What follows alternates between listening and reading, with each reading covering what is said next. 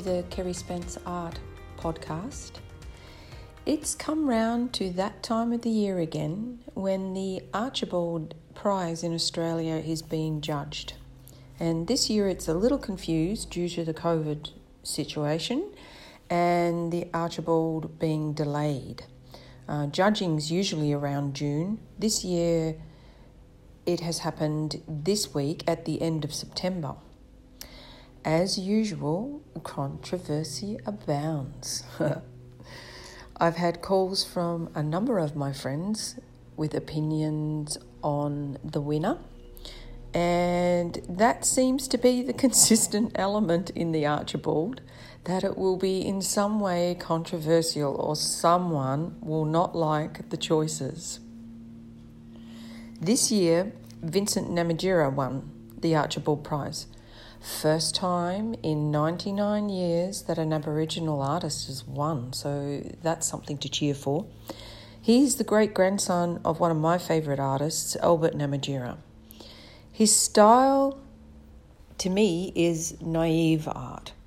A little bit caricature. It captures the essence of the person that he has painted, but it has a little bit more of a painterly feel. I know it will upset some people because it is not their preferred style or representation of what they think portrait art should be. And that's at the root of the controversy that surrounds the Archibald each year. They have a difficult job to do, and you have so many different genres of art that are being sent in to be judged. And really, no genre is any less valid than the other. And they all have their champions and their detractors. So the Archibald judging panel, or the Board of Trustees, have the difficult task of trying to select to represent all genres. And if you look carefully at their selections, they do try to spread it across the different styles. The Packers Prize usually leans towards a more representational style, which is more what people want. It's usually the people's choice is representational. And this year it was Maine Wyatt, I hope I've pronounced that correctly, the actor, with a self-portrait. And I really liked that one because it's my favourite genre. More of a realist style. Painterly, but realist. It's too easy to look at paintings sometimes on a surface value and think they are not for me. At first, when I heard of Vincent Namatjira's win, I thought, good on him, but it's not really my cup of tea. But just because it's not your cup of tea doesn't mean that it's not valid. When I looked further into his work, I found that it has a distinctly Australian flavour in that it's humorous and irreverent.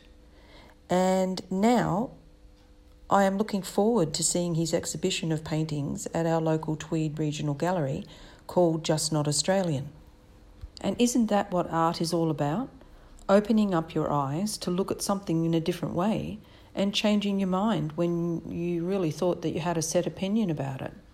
I have entered the Archibald Prize 4 times now, more for my own challenge than any belief that I might be selected. You are up against the very best that Australia has to offer, so it's a bit of an ask to expect to get anywhere. But it is good for me in the sense that I stretch myself creatively when it comes to the Archibald, and I get to do one of my favourite processes as an artist, portraits in oils. I have also got to know some lovely people that I have had the opportunity to paint, and that's another bonus for me. As a realist artist, earlier on in my creative journey, I used to really worry about not being contemporary or up-to-date or abstract or cutting edge, or on and on and on it went. What it came down to was not feeling like I was good enough. And I don't really know who I was comparing myself to, but I was judge, jury and executioner inside my head, and I was never going to be good enough. I'm over that now, and I've worked too hard to build my skills to be that hasty about an opinion or that nasty to myself.